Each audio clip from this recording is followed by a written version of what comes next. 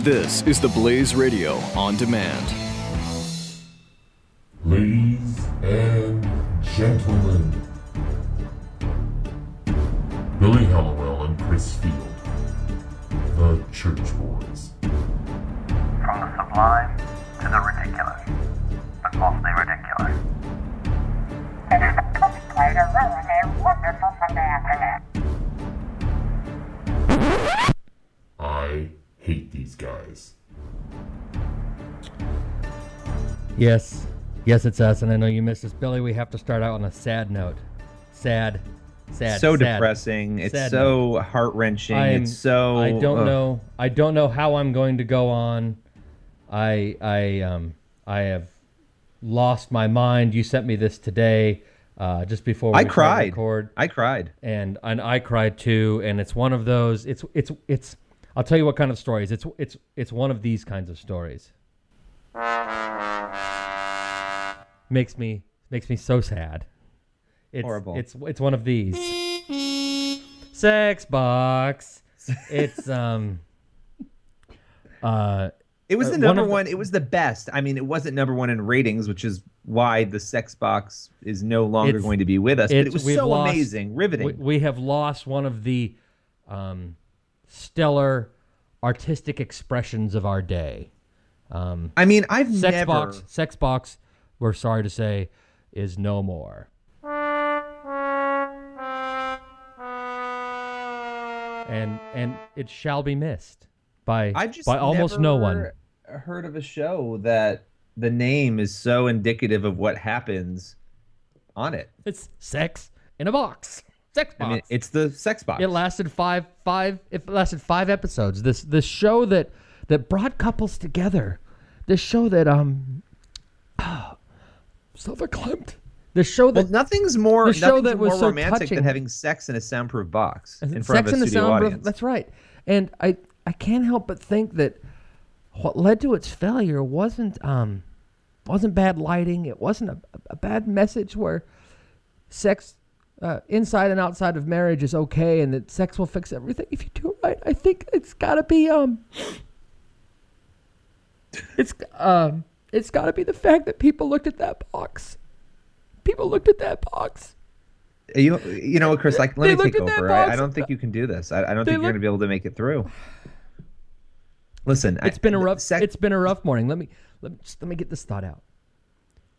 I think people looked at that box and they said, "What the hell is wrong with you? I'm going to have how many people have had sex in that box? There's not a chance I'm stepping foot inside of there." I mean, I hope gotta they be have what Windex I think to or happen. something to clean it. Does Windex disinfect? I don't even know. I have no idea. You'd have to, if you want me to have sex, there's no way I'd have sex in that box. But if you want me to have sex in the box, you'd have to burn it down first. I'm not going anywhere near that box. Do you understand how gross and disgusting that idea is to me? And they tape these shows like 10 at a time. You know how TV works. They tape them back-to-back. Streams of people going in.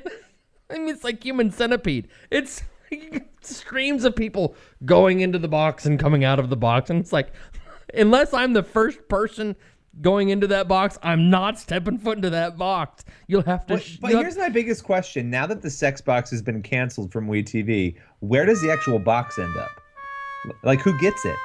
I hope that it... I don't know. I wonder if it's for sale. I'm going to auction it off, maybe. We could auction this sex box off on the Church Boys podcast. Blaze TV's always looking for new programming. Oh my gosh! What you're bringing up with? Let's talk to Glenn. Oh Betsy. My gosh! Hey Betsy, we got an idea. I mean, listen, everybody who had a brain knew that this was absolutely disgusting. So the fact that the network pushed through, and I think it was a show out in England beforehand, and that England didn't like it either, apparently. America doesn't like it. I mean, it opened with 378,000 viewers in the first episode. It never got higher than 490,000. So, I mean, obviously, a lot of the cable shows don't get as many viewers. And apparently, sadly for WeTV, that 490,000 apparently was up from a previous show that was in that time slot, but still not good enough. And also, let's not forget, you had the Parents Television Council and conservatives and a lot of others going after the network continuously on this, trying to get it off the air. I mean, the idea that it was a good idea in the first place. So, but you mentioned the ratings, and I hadn't thought about this until just right now. 490,000. I think wouldn't MSNBC kill for those numbers? Probably. But I mean, listen, it's well. Also, you got to put this up against other shows, right? You think of like Duck Dynasty, which is one of the biggest shows on cable. Yeah. I mean, cable shows again, they don't do that well generally, and I don't have numbers in front of me, but 500,000, a million. A million sort of seems like a pretty decent number, or 2 million for some cable shows. But so this was low, but not as low as the show they previously had in that time slot. But I think what I think it leads to is an interesting discussion on where our culture is, right? Why did this thing fail? And I think there's a whole lot of reasons. One of them's a good reflection possibly on our culture, and one is maybe a not so great reflection on our culture. And so let's start with the negative, because negative's always more fun, right? But the negative thing on our culture could be, correct me if I'm wrong, sex box. You're like, what if the name of your show is Sex Box? How are you advertising it? With sex, right? And if the hook is the sex part, there's no talk about relationship.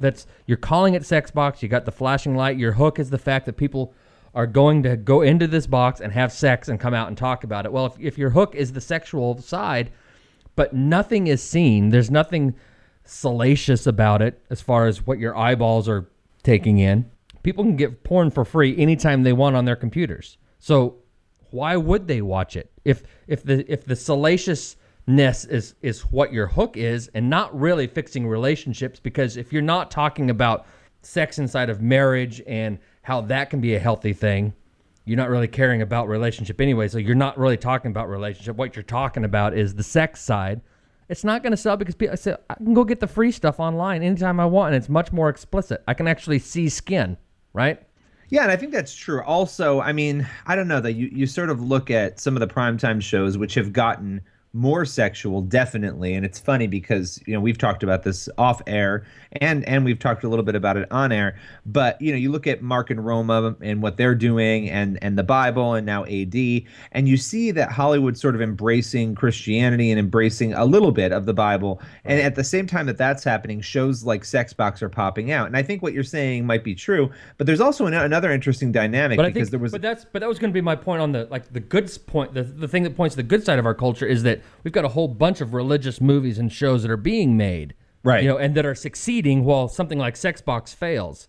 So anyway, go ahead. And isn't it like it's interesting? And I said this to you before off air. I think it's almost like this weird spiritual warfare going on in Hollywood, right? You have shows intensifying and how graphic they are at the same time that really positive Bible-based shows are coming out, and you sort of see this happening, and it's almost like a seesaw, right? Mm-hmm. And I don't know, that's just how I've been looking at it. And it's funny because A&E was also dealt a pretty big blow recently, because they obviously have Duck Dynasty, which is a very positive show that includes prayer and comedy and everything else, but Neighbors with Benefits, which was a show they had about swingers, it only lasted 2 episodes, and that was just pulled as well. So you wonder, what is it? It may be a mixture of the two. Some people, it's just not enough.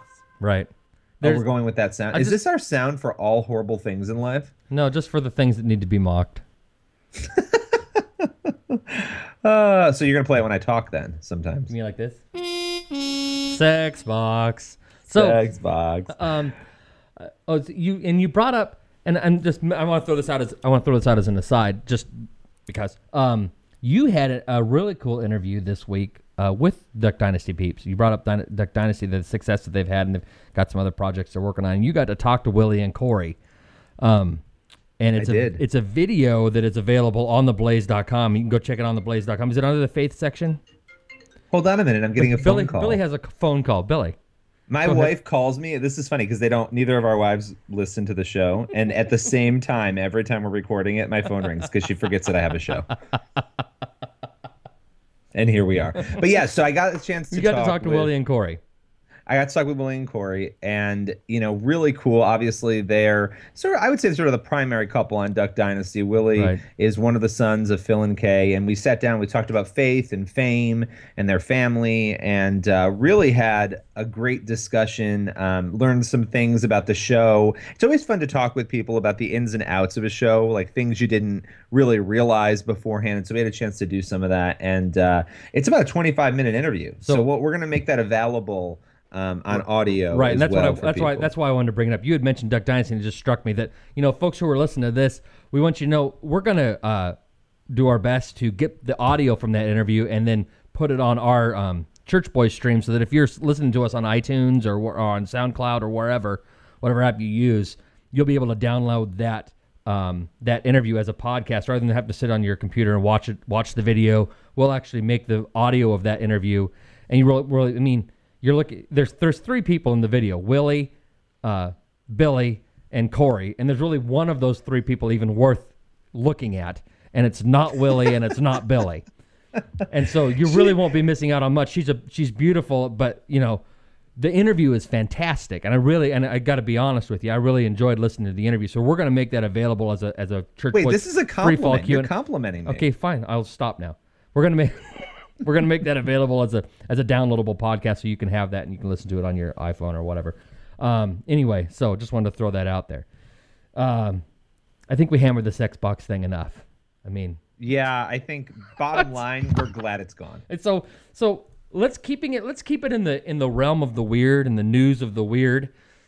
And speaking of weird, Nancy Grace. Oh gosh. Before we get to Nancy Grace, because I have a lot of things I could say about Nancy Grace. I know that you won't go there because you're kind. I'm a Christian. I'm a church boy. Jesus loving. You're a respectable human being, a respectable member of civilized society, and I'm not. So I have a lot of things I would love to say about Nancy Grace that maybe I will or won't, depending on how far you let me go. But you were on Nancy Grace this week. Quote: I'm putting air quotes. I'm putting air quotes around on Nancy Grace this week because they had you in, and it was just a show, as the sports junkies would say. To tell them why you went on Nancy Grace, because this is the story of the weird and the strange and the perhaps criminal. Well, I guess criminal because there's charges filed, and then we'll play some audio from sure. So from her excellency's show. There's a church down in Texas, and it's a house, and a bunch of families live in this house, and apparently the pastor and his wife, who own the home, have created this sort of live-in house of worship. And in that house of worship, it's apparently a Pentecostal church, which, by the way, is not zoned for the home that it's operating in. But that's the least of their problems. A little boy, 2.5-year-old, died inside the home. How many families live in this house? Yes. How many? He lived in the house with his parents. But how many families live in this house? How many families? 4 families, and then 1 single guy, according to the police report. So 5 families. So the pastor and his wife, who are the child who died, does the child who died belong to the family that owns the house and leads the church? No. So this is where the story gets really interesting. He does not belong to them. Explain the living situation, how many families are there, who the child belongs to, and then who committed whatever the crime they're calling it. Sure. So this kid, this 2.5-year-old, belongs to a couple. They're illegal immigrants. He, however, is a citizen. The kid, and that's important for a number of reasons. He was born here. He was born here. Is that what you're saying? Yes. Okay. Yeah. He was born here. So basically, these 4 families or so, they worship at the church, and they view the pastor and his wife, and it really seems like the wife has the control here, but they view her as a prophet of sorts who speaks, God speaks through her to them. And she believed, for whatever reason, according to the police reports and witness testimony, that the little boy was possessed. And so in order to treat his possession, they withheld food. The pastor and his wife withheld the food. Is that correct? From this other couple's kid. They recommended that the family withhold food. The pastor and his wife, are they legal? Yes, they are legal. And as far as I know, the funny part is the pastor himself, he's in the video of this, which we could talk about, but he has not had any charges filed against him yet. Okay. And really, it's his wife. She's the one that seemed to be leading all of this, according to the witnesses. And so they suggested withholding food from the child in order to what? Starve the demon who was in him, or? Yeah, I mean, that's the hard part to figure out. It seems like that would be the logical, well, it's not logical, but if you're following the line of thinking that the witnesses were explaining, that that was why they were trying to starve him to get rid of the demon. But there were also some reports that when I was reading through the police reports of them saying if the kid acted up, if he didn't say amen after he was fed, that they would withhold food as punishment. So it was hard to tell how much of this was punishment versus a belief that he was possessed. But there was a belief that he was possessed.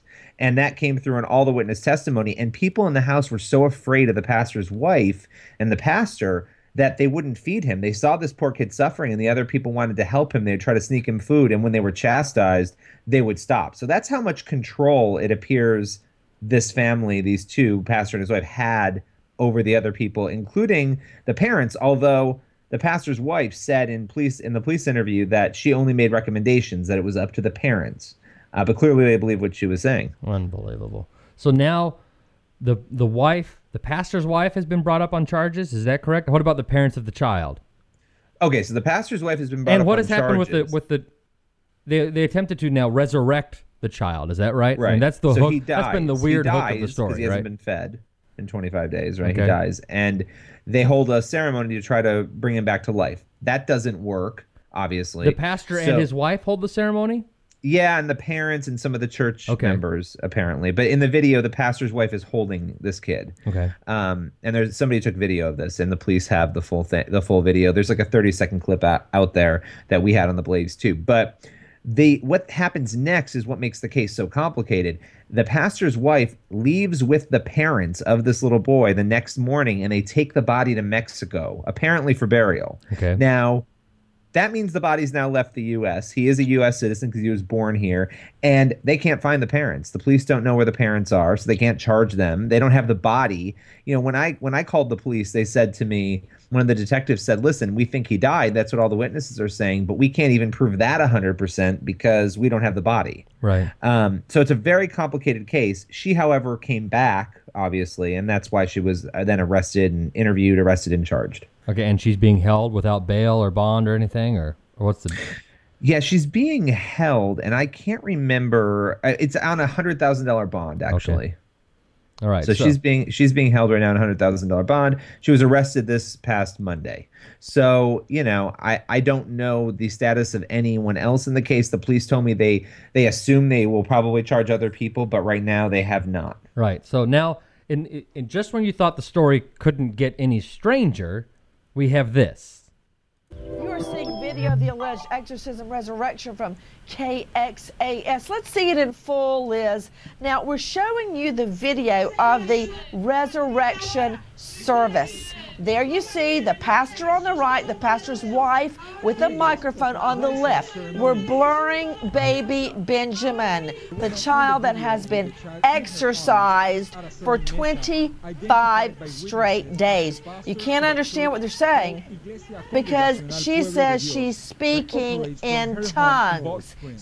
Okay, so what's weird is, so Nancy says they're speaking in tongues, and yet you hear, is it Spanish translators in the back?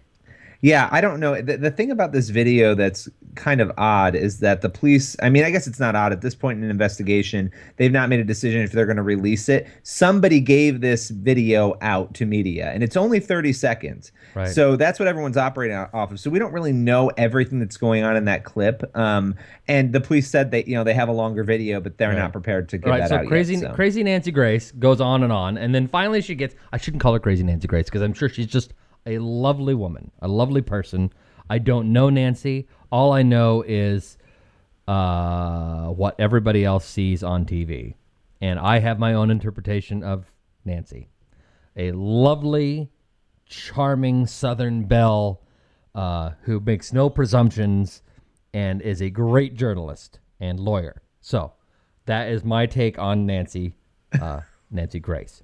You are. So Nancy then, because Billy has been one of the, how many people had covered this? By the time you had covered it, hardly anybody had covered it, right? No, yeah, it didn't get much coverage. It was just a couple of, and it was a really complicated story because you and I talked about it as you were writing it. You and I were talking about the story.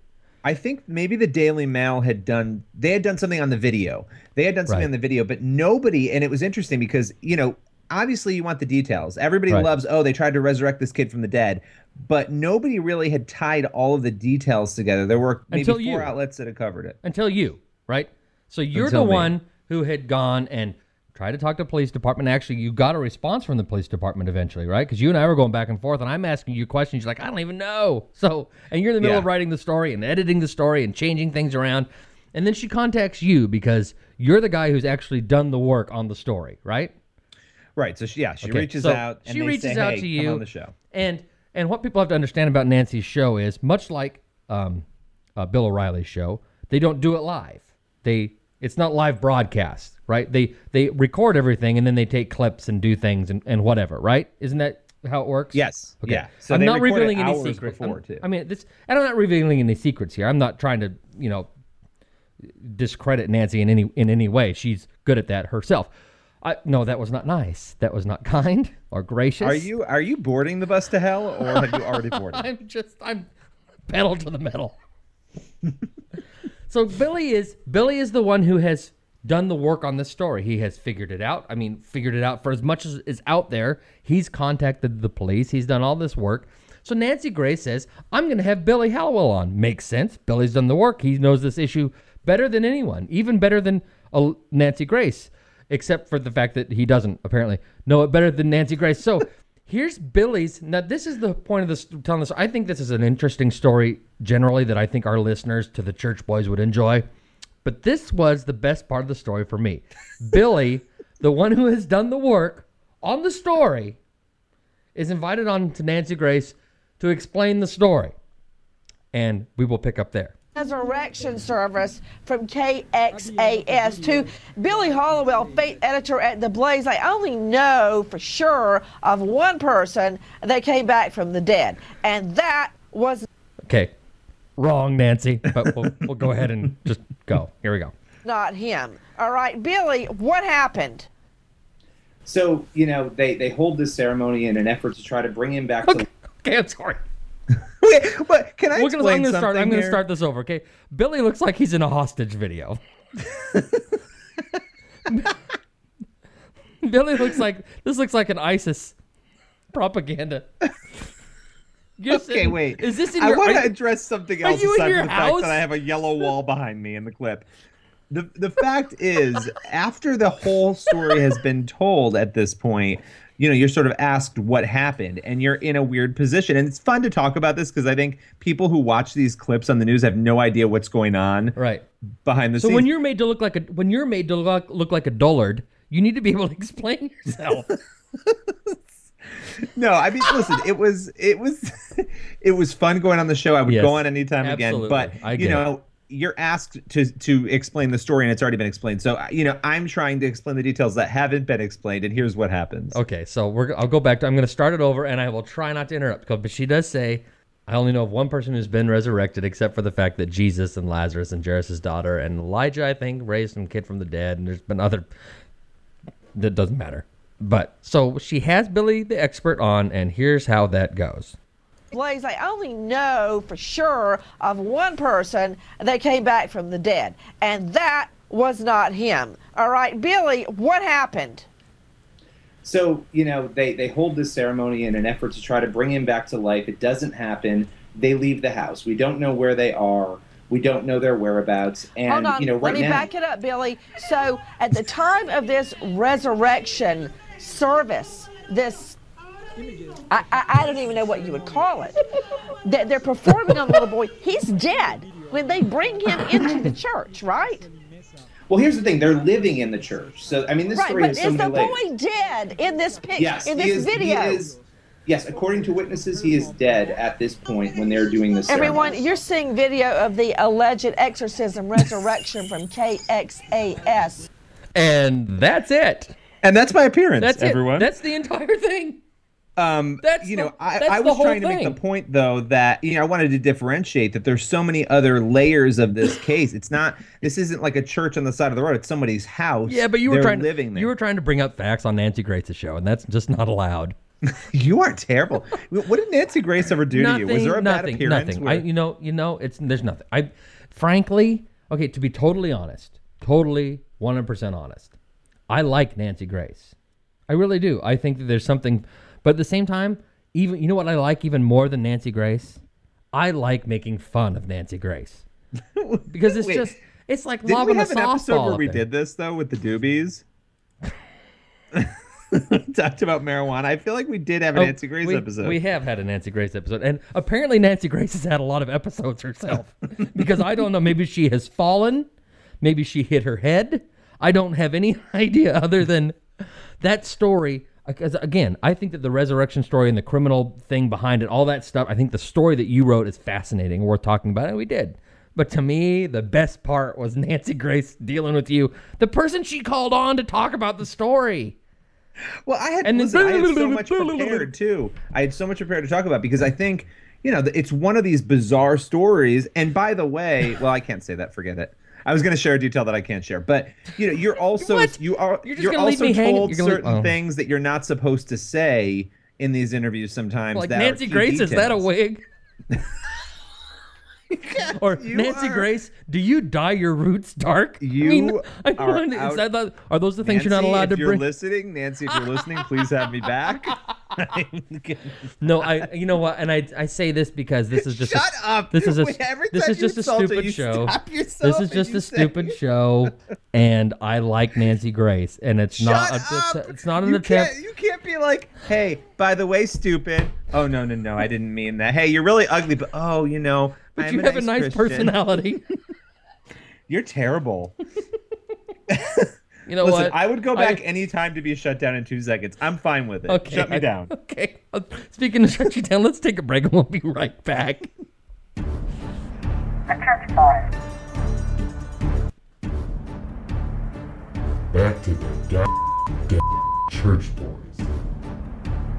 So we're going to be talking quite a bit about homelessness and poverty today, and we have an interview that we're going to air a little bit later on after we talk about our next story, and it's really with a fascinating woman who Chris professed his love to. Oh, man. And you'll hear that disturbing awesome. tidbit in the middle of that interview. She was fantastic. Her name is Joan Cheever. Joan Cheever.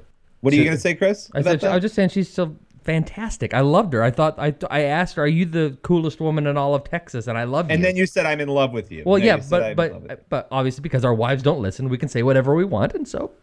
And so you did. I thought I thought it was a great interview. We had fun with her. She actually really enjoyed it, and it's a great message. You need to hear what she has to say because she runs a mobile food truck for the poor, and right. that's the teaser. We did a story about her on the Blaze, so you might be familiar, but. She was fined by the government. I won't go much further than that right now. And she's going to talk to us about that. Yeah, and she gave us about 25 minutes of really good material. So she's fierce. She is. In a good way. She is. In a good way. And she's very pro-Constitution, all that stuff. So check it out. It's about helping people. So on the flip side of that, we have another story in Connecticut. And I think, Chris, you really loved this one. You thought it was interesting. And I think it's good for small government. People who are interested in small government or who are concerned about big government. The long story short of this is that in Connecticut, there's a new rule that if you take money from the government and you're a homeless shelter, you then, as a homeless shelter taking public money, have to allow anybody into your shelter to stay who you find high or you find on drugs when they come in. You have to. Now, most shelters already do, but some don't for very, very specific reasons and we can get into that. And this one shelter, it's operated by the Manchester Area Conference of Churches. It's been around for about 4 decades. Is closing down because they won't have the money to operate, and they're refusing to allow people on drugs and alcohol to sleep in their facility. And it's not just a matter of you have to allow people who are high to come in. Like if somebody's high on pot or somebody's stoned or whatever, you have to let them come in. It's if they're actively using, right? That's what the story says? Actively using. Now I understand. I don't think you should be mandated to help. If you're helping people, you shouldn't be mandated on what kinds of people you have to help. I'm trying to help people, right? Well, no, you have to help people, and it's a ridiculous law. But if you're running the facility and you want to turn away someone who is stoned and is more likely to conduct criminal activity or behave in a way that is going to put the lives or well-being of other people in the facility at risk, you should be able to turn them away. But the state not only says you have to allow that person. So if some person's drunk or if the person's high or stoned or whatever, you have to let them in, even though there's an increased chance, I should say, that they're going to hurt themselves or someone else. not only do they go that far in that ridiculousness, if they are actively using. So apparently, if I've got a heroin addict and he's got a needle in his arm and walking through the door, I still have to admit him. So I have to admit criminal behavior into my facility. Well, they use, and this is sort of interesting because I guess if you're drunk, it's not criminal behavior, but if you're on drugs, drunk in public is against the law.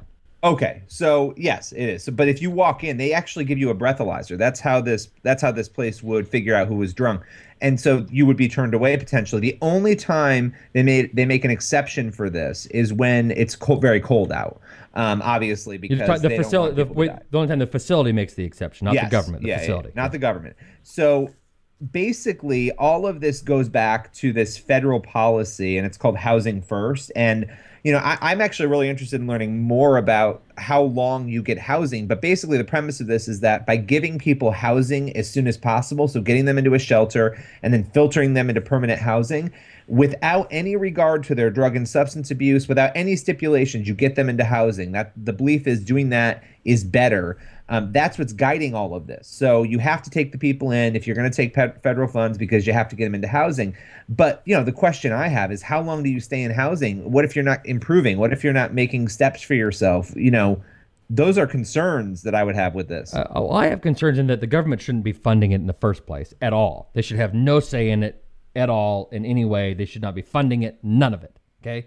Now, if the government's going to fund, if I'm going to put money into something, or if the government's going to put money into something, if you're putting money into something, you get to stipulate what that money can be used for and can't be used for. I get that, and I agree with that. However, what a stupid rule that if someone is conducting criminal activity, they have heroin in the syringe and have it, even having it is against the law. They've got heroin in the syringe that they just boiled in a spoon. They sucked it into the syringe. They're about to put it in their veins, which is against the law, and they walk in the doors of your facility. You have to admit them, even though they are currently and actively conducting criminal activity. You still have to let them in. No, if they found drugs on someone, I don't know what they would do. That's actually a really good question. That's why maybe the story isn't quite right, but it says a mandate that requires institutions accepting state funding to allow admittance to individuals who are actively using drugs.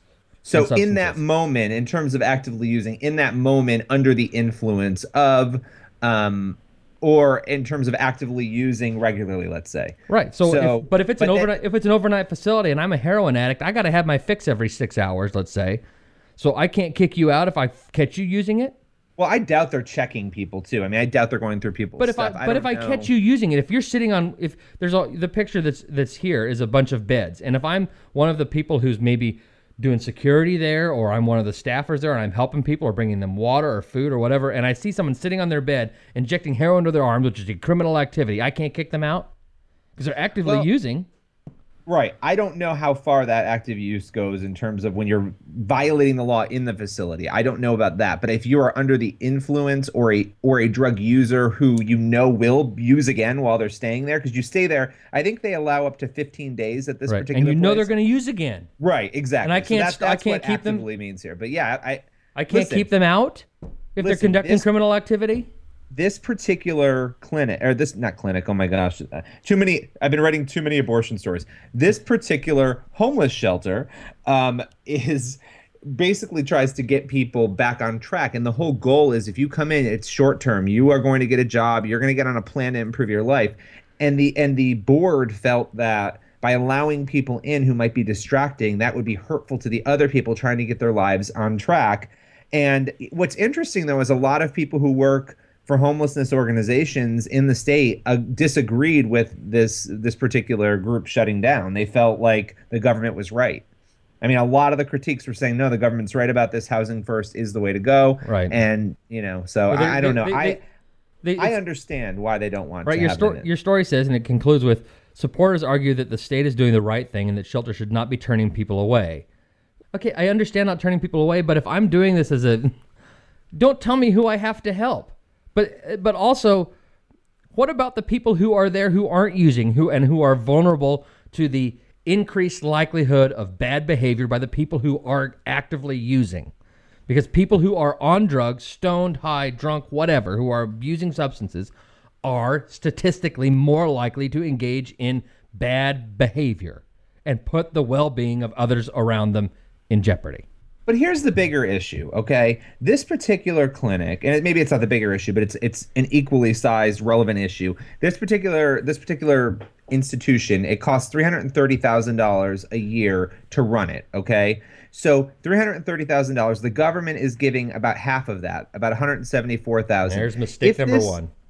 If this place did not exist, the government would have to pay that $330,000, okay? Now, they're giving half of the money, and now they want all this say in how it operates. But without this place, the need has to be met. It's just interesting to me that churches and all these other groups do all this great work in the community. And by the way, this was founded as a conference of churches, a group of churches. Right. And then the government comes in and wants to change everything. Meanwhile, these groups are doing the work of the government. The government should be grateful for that. And I mean, for small government people, it's concerning when you see these organizations shutting down and the government's going to have a bigger hand in the pot. Yeah, it's aggravating, but it's again another example of why the government's got to leave us the frig alone. Leave us alone in our business dealings, leave us alone in our churches, leave us alone in our marriages, in our bedrooms, leave us alone when we are trying to help other people. You are Sasha Fierce today. I am Sasha Fierce. You know, don't mess with me. You're a character. You're a character. Well, do we take a break before we get into our interview? Oh, I suppose we probably should. So on the other side of this break, we're going to come up. Speaking of the government getting involved and poking its nose and helping others when it shouldn't, we're going to get right back here with an interview with what's her name? Joan. What's her name? From San Antonio. What's her name? Oh, Joan Cheever. Joan Cheever from San Antonio, who has a mobile food truck that it feeds homeless people. It's called the Chow Train. It actually makes me hungry. I'm hungry. I'm always hungry. I'm always hungry. Anyway, we'll be right back. The Church Boys. And now, back to the Church Boys. They're a real pain in my So we promised you an interview with Joan Cheever and her Chow Train from San Antonio. Billy and I had a chance to talk to her earlier, and she is just an amazing woman. I call her the coolest woman in Texas. I think she's doing the Lord's work. She is helping people with her food truck. She's feeding hundreds of people a week, I think. And she's been doing, 7 years, she said, Billy? I think she said 8 or 9 years. Okay. 8 or 9 years. And then she's had the food truck for... just a couple. The licensed food 2011, truck. right? Something like that. So like 4 years, I guess. But she's... The story that came out is she's been doing this food truck thing, and she's been friendly with the cops for a long time, and then just last week on April 7th, she gets a citation for $2,000 from the cops for doing this, and it's something she's been doing for years. She's licensed. She has a licensed food truck, and she has a court date set for June. And she is not taking this lying down. She is fighting this. She's going to fight it all the way. She claims the Constitution. She claims the 1999 Texas Religious Freedom Restoration Act, all that stuff. She stands behind it. She's a nice Catholic lady who is, Wait, can I just say something? Takes no garbage from anybody. My favorite part, and I'm laughing because it's like, well, all right, what are you going to do? You're going to pay this $2,000 fine? And her answer was just, nope. Like, nope, I'm not doing it. Not happening. Nope. So she is not. She's not backing down at all, and she'll go ahead. Well, the issue, and I want to say it beforehand because I think it's not as clear in the interview because there's so many details.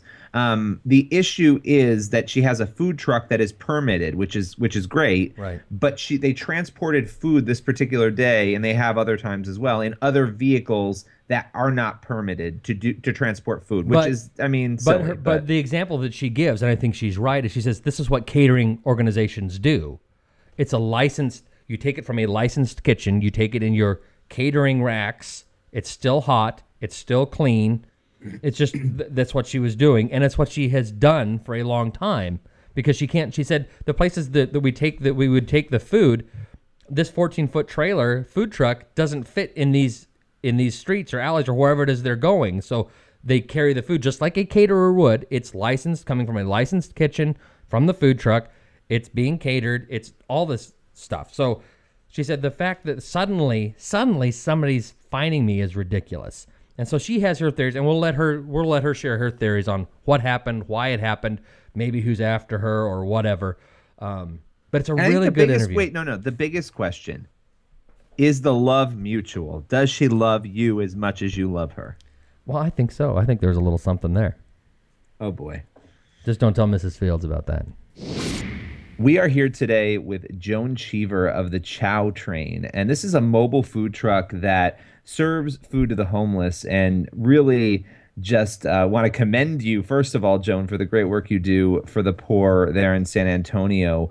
But you ran into an incident recently, I believe it was April 7th, where you were fined $2,000 by the police. Can you just take us through to start what happened? Well, it was an evening like every other evening. On Tuesday, we go to 3 stops before the last stop. And at the last stop, it's closer to downtown, but really probably 10 blocks away from the Alamo.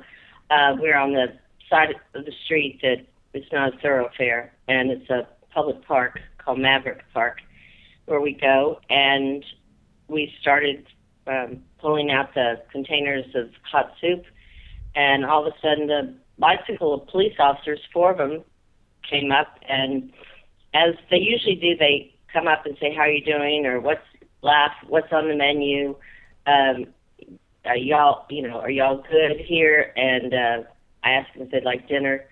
And they said no. And then they just kind of hung around. Usually I say, "Oh, are you here to arrest me?" Because that's kind of been our little shtick for, years. And the reply always is, "No, we're here to thank you. Arrest you. We're here to thank you." But on Tuesday night, they said, "Yeah, we're here to give you a citation." And I said, "For what?"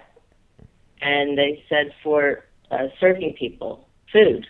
You're not licensed to do it." And I said, "Yes, we are." And they said, "Show us the permit." And in the beginning, my husband, who I guess doesn't see police a lot, he fumbled a little bit and got the old expiration one, but we had a copy of the new one. Their beef was that permit was to be, and it is, attached to the food trailer. The food trailer wasn't with us. We had been moving the food from the food trailer into catering equipment into the pickup truck that pulls the trailer. Is that a common thing for you? I mean, do you usually work that way where you sort of move the food throughout that process, or did you do something different that night? No, it's the same. It might have been a different car, but it's the same. It's what caterers do when they cook from a restaurant and go to somebody's event. I don't bring the food truck or food trailer down unless I have about 200 people. It's just 14 feet. It's kind of unwieldy going through some of the little narrow streets that we go to get to the people we need to serve.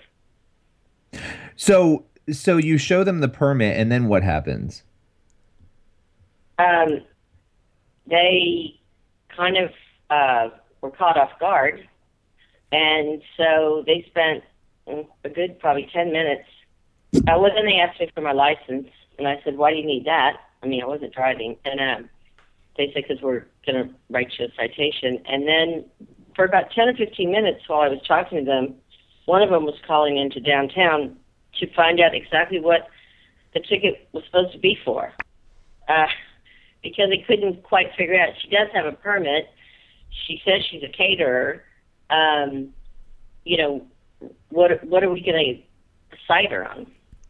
And so that took a while, which I was very thankful that it took that time, because I made sure, or looked over my shoulder, and I saw that my volunteers were plating foods fast and furiously, and and everybody in that line, probably about 30 to 40, were getting fed. Wow. So, Joan, let me ask you this: what was their reason for thinking you didn't have a permit? I mean, you've been doing this for a while. You've seen the same cops. How long have you been doing this? Let me ask you that first. Well, I've been doing it probably 6 to 8 years. Okay. And I think I haven't had a permit. To have a permit, you have to have a food truck. Right. Or you have to have a restaurant. And so I got a food truck in March of 2011. And so every year you have to have the trailer, which is a mobile commercial kitchen on wheels, inspected by the health department and the fire department. So it's a big process, and it's not cheap. And so it's only a 1-year license. So, and I did that, because I was having conversations with the health department, and they said everything needs to come out of a commercial kitchen. And so, and it was coming out of my home, which actually I've been to many commercial kitchens, and my home kitchen is a lot cleaner than other kitchens in restaurants I've seen. But just to assuage their fears, and also because I always envisioned having a food truck to take it on the road, and that became perfectly clear when 3 days after our food truck was licensed, we traveled to Joplin, Missouri and was the first food truck in that location to serve the survivors and first responders of that terrible tornado.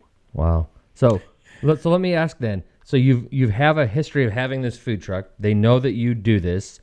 You're familiar with these are cops that you've got your Laurel and Hardy routine that you do every week with them, and they know who you are.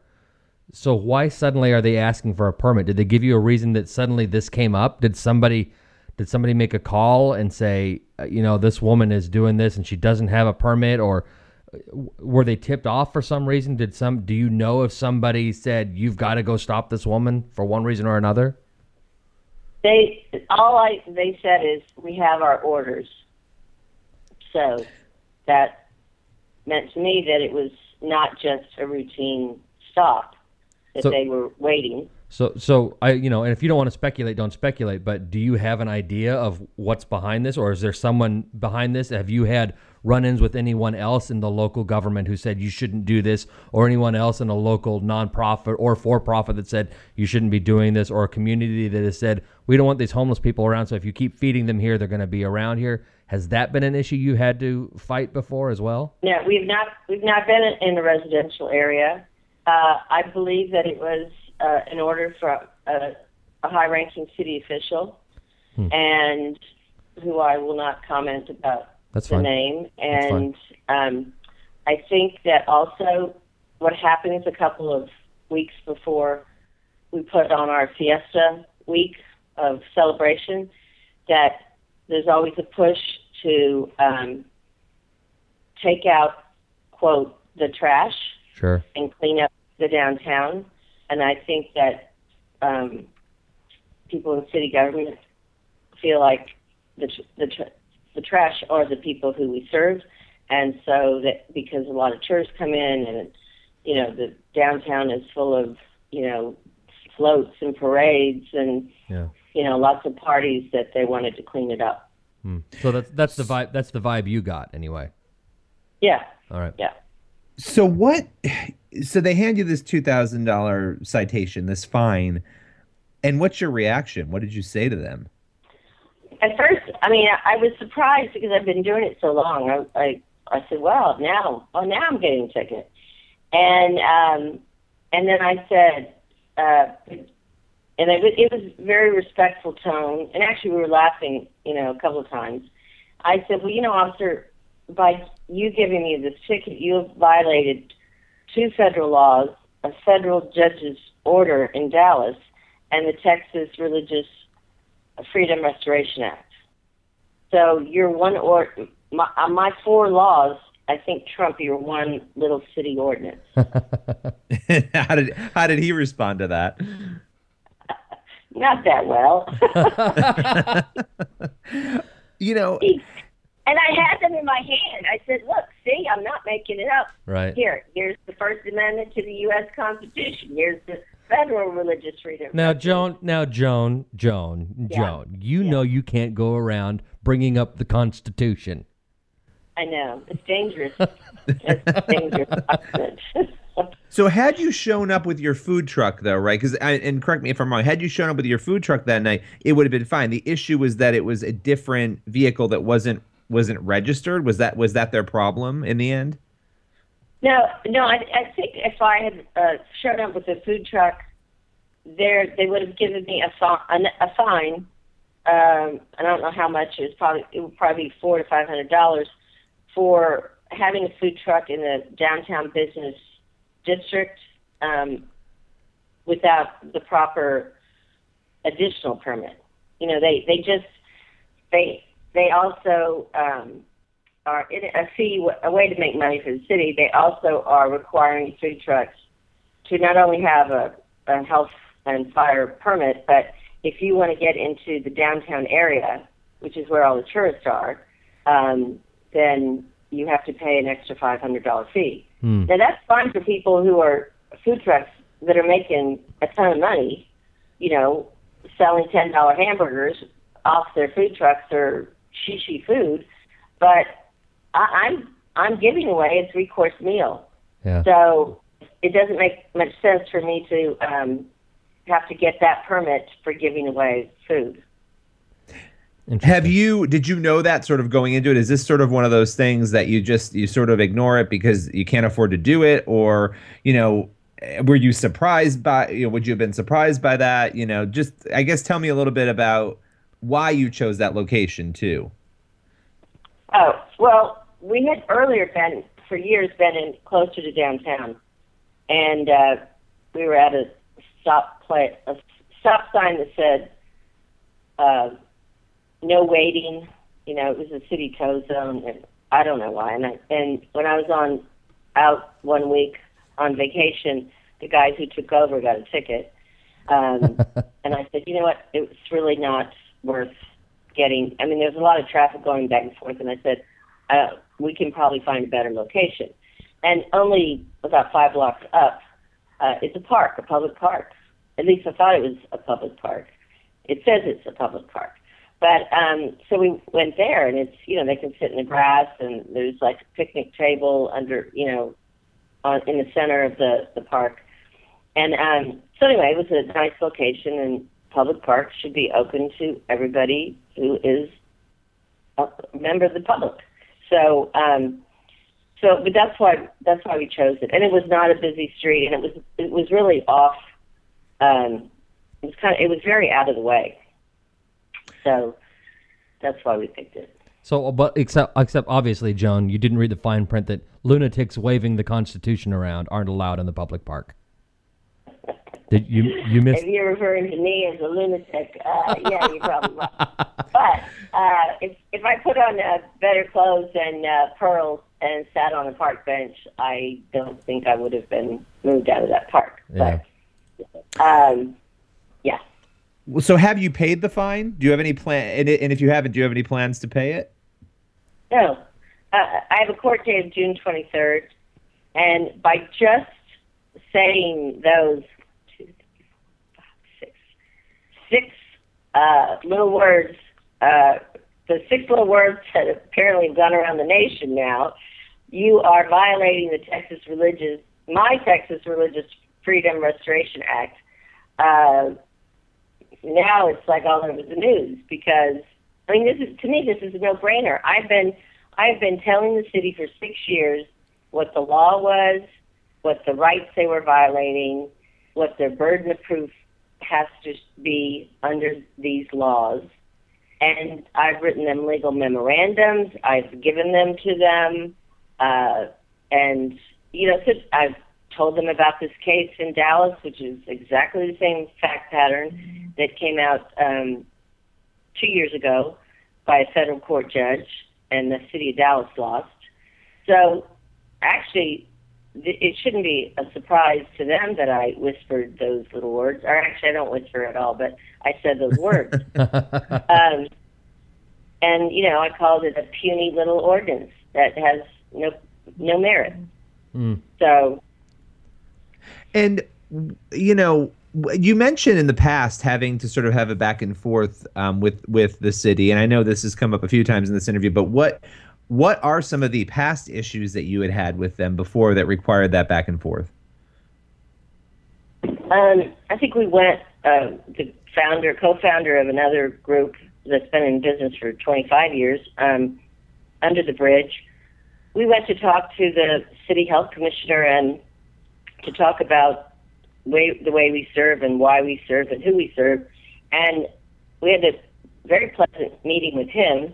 I mean, I brought samples of the soup and the breads that we serve.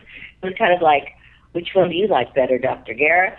And in the meeting, invited everybody to have a little cup of soup. And they just said, you can't do that. You have to be in a commercial kitchen. And that at that time, I didn't even know. At that time, the food trucks didn't exist. So Sure. they wanted. Their push was to get us all to cook in the commercial kitchen at Haven for Hope, which is a relatively new $125 million shelter in the west part of downtown. And we said, no, thank you. That we liked where we were, and many of the people that we serve have mental issues or can't handle being in a closed environment, and we respected that, and we were going to continue to serve them where they live, on the other part of town. That you can't force a homeless person to go into a shelter. Right. If they're not, hurting themselves or anybody else. So I guess it's the question of geography. Yeah. So Joan, let me ask you a personal question. You can tell me to pound sand if you want to, but why do you do this? Get as real or as you like, but why do you do what you do? I do it because I was raised to do this. That I was raised in the Catholic Church. I take the Bible seriously. I have had an incredible, empathetic mother who used to do this all the time in her own way, take care of people, see somebody needed a coat, and she'd grab one from the back seat. She might even grab one off of one of us and her kids. And I do it because there's a need, and I do it because I feel like that's the one thing I can do. I can't end hunger, and I can't end homelessness, and that's for a bigger group and smarter people. But what I can, and that will never end, I know that, but the motto of the Chow Train is fighting hunger one plate at a time. Yeah. And so when I put a hot plate of good food in someone's hands, it's my expression of, I care about you, I see you, you're not invisible, and this is my plate of love to you. What if you had the government in front of you right now, if you had judges in front of you, if you had local authorities in front of you, what message would you deliver to them about this fine and about the overall issue that you just spoke to? I would tell them there is nothing in the law or in their heart that can stop a Good Samaritan from helping someone who needs help. That we take care of each other as a community, and sometimes people fall down, and we have to help them up. And that's what I tell them. They cannot make a Good Samaritan into a criminal. I mean, they shouldn't be making homelessness and poverty a crime, but that's horrible in and of itself. But now we're saying you can't do this because only our shelters can do it. And what are you going to say when you get to court? What is your defense going to be? How are you going to fight back against this? Well, I'm going to hopefully have a room full of people, and who will testify to my character, and testify. I'm going to talk about the 4 laws that they violated on that night, and that their ordinance is unconstitutional, and it needs to be repealed. So, and if they say no, it's a legal argument, then I'm going to ask for a jury trial based on my rights were violated. So Joan, Is there anything that the people who read our articles about you or listen to this show, is there anything that they can do to support you? Do you have a website up, or is there what can we do? Yes, we have a website up. Thank you for asking. It's www.thechowtrain.com. And we have a Facebook page, The Chow Train. And at the urging of my techie young children, and at the request of many other people who have commented, we have now put up a GoFundMe page. You can get to it on by going to the Facebook page or to the website. And so people are making donations, and that really helps, and it really warms my heart, because these are little donations, some are bigger, but it expresses the outrage. This has gone all over the country like crazy, and the outrage at being a Good Samaritan being given a ticket for a hot plate of food, which is, totally protected. It's, I have thermometers in there, and I make sure it's hot, and I can't say the same for other restaurants. So, I don't know. I think they just picked on the wrong person on Tuesday night. So I had one more question. I don't know if Billy has more, but I had one more question. Are you the coolest woman in Texas? Because I am in love with you right now. Don't that's so sweet. Thank you. Don't tell my wife. Don't tell my wife I said that, but she doesn't listen. Billy and I have this running joke. Our wives don't listen to the show, so we can say pretty much whatever we want. But I am absolutely in love with you, and I'm so proud of what you're doing, and the spirit in which you do it, and the lack of timidity. You have no fear, and I think that's just. There's so few people now who profess one thing who are actually willing to do it. Well, I agree.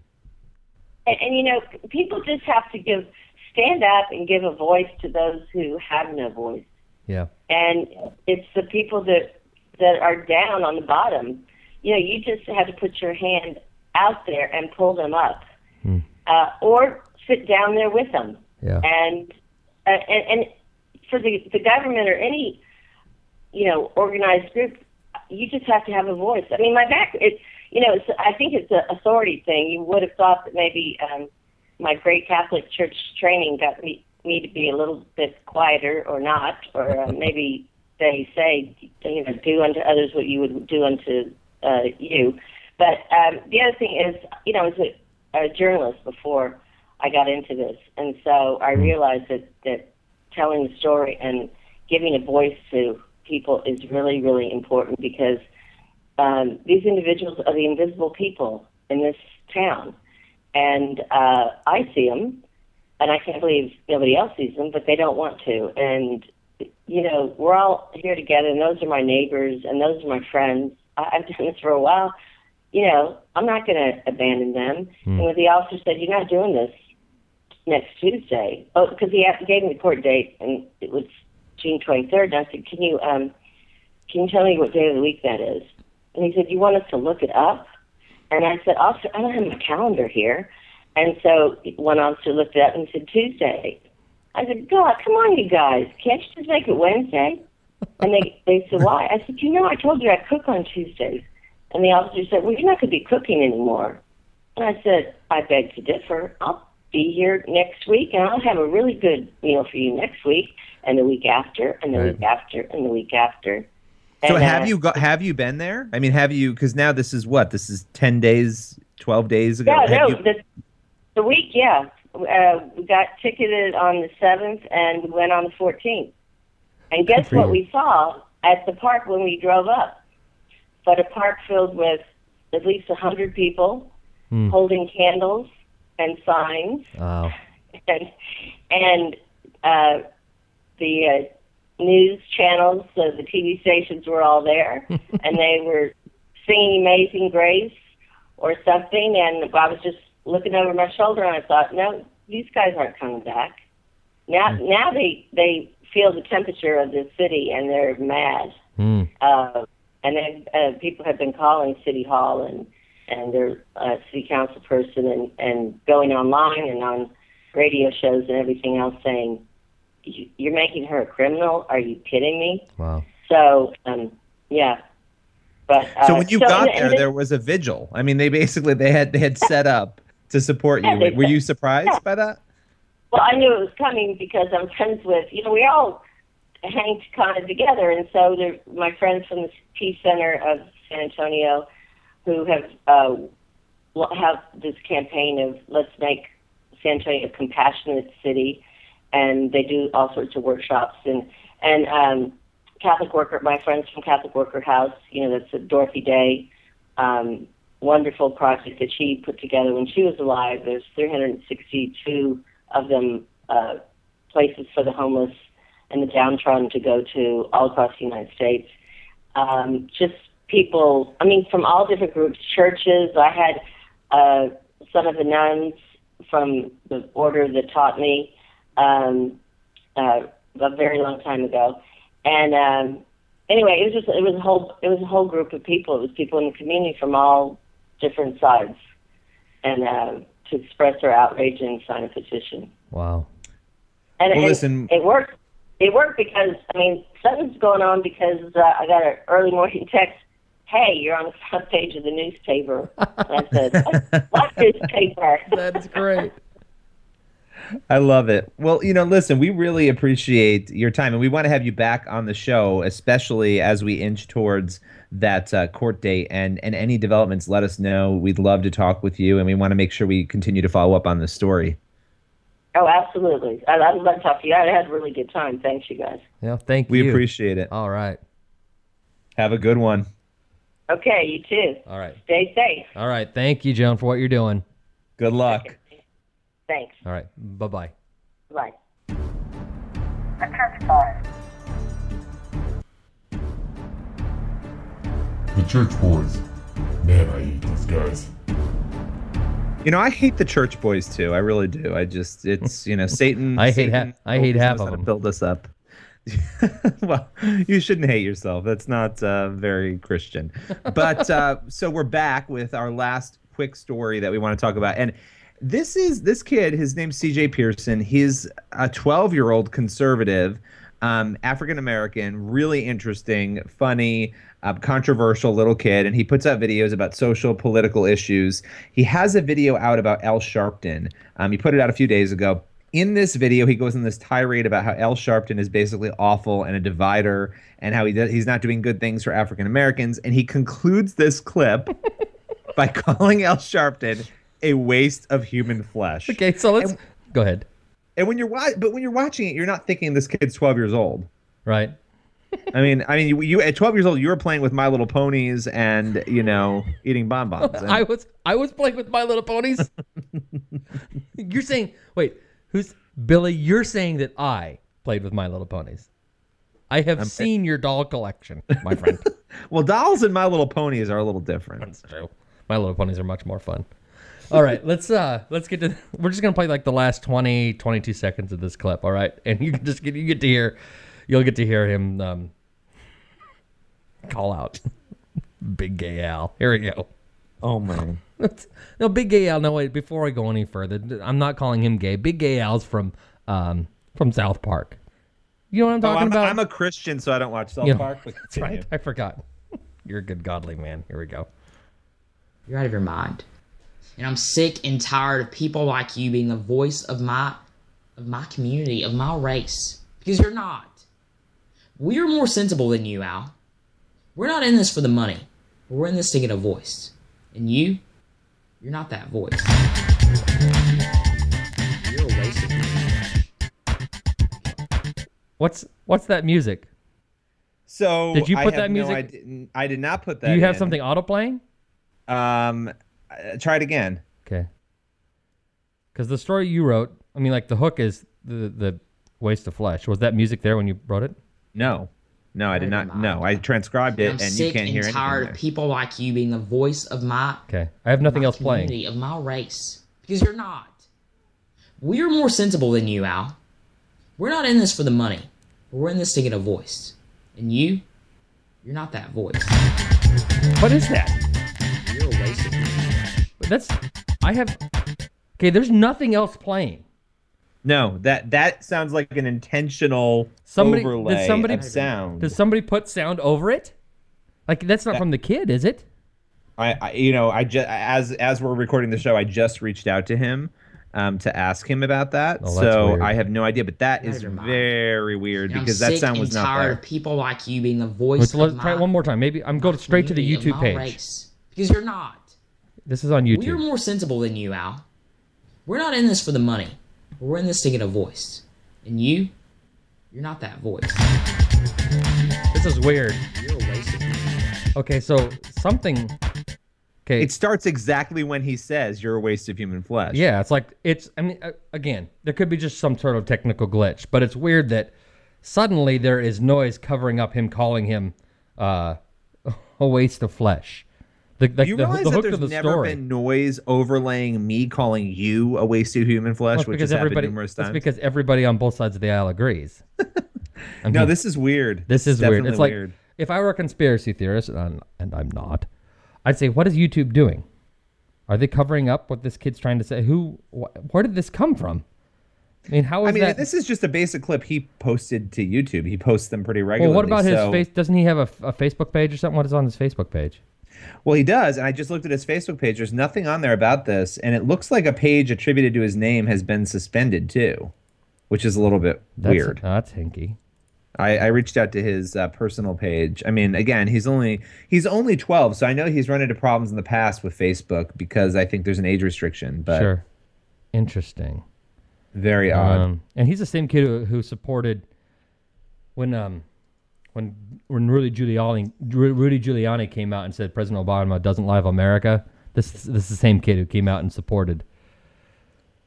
Yeah, I mean, it is the same kid, and Chris Field doesn't love America, but we allow him to be on the Church Boy. We allow you to be on the Church Boy still. I mean, I loathe you with every fiber of my being. Well, more on this. We will be getting back. Speaking of morons, finding out more. More about this story. So, okay, well then maybe we have something to talk about for next week. We'll see if something else happens. I'm gonna find out who develops. put that music on the clip. Well, where did that come from? But it's really weird. Don't you think that's weird? I mean, you and I prepared for this show. We had that clip ready to go, and suddenly we play it while we're on the show. And not that they're targeting our show, and that has nothing to do with it. But suddenly now there's music over the money line. Well, like I said, I transcribed this, so there'd be no way I could have transcribed it if that was there when I first watched it yesterday. Well, and there's no way you wouldn't have noticed the music. Right. I mean, it was there in the original. There was no music there in the original. Nope. Interesting. Very odd. The plot thickens.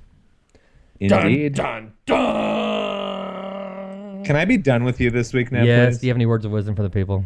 Read your Bibles. And the Blaze. We love you. Bye-bye. Bye.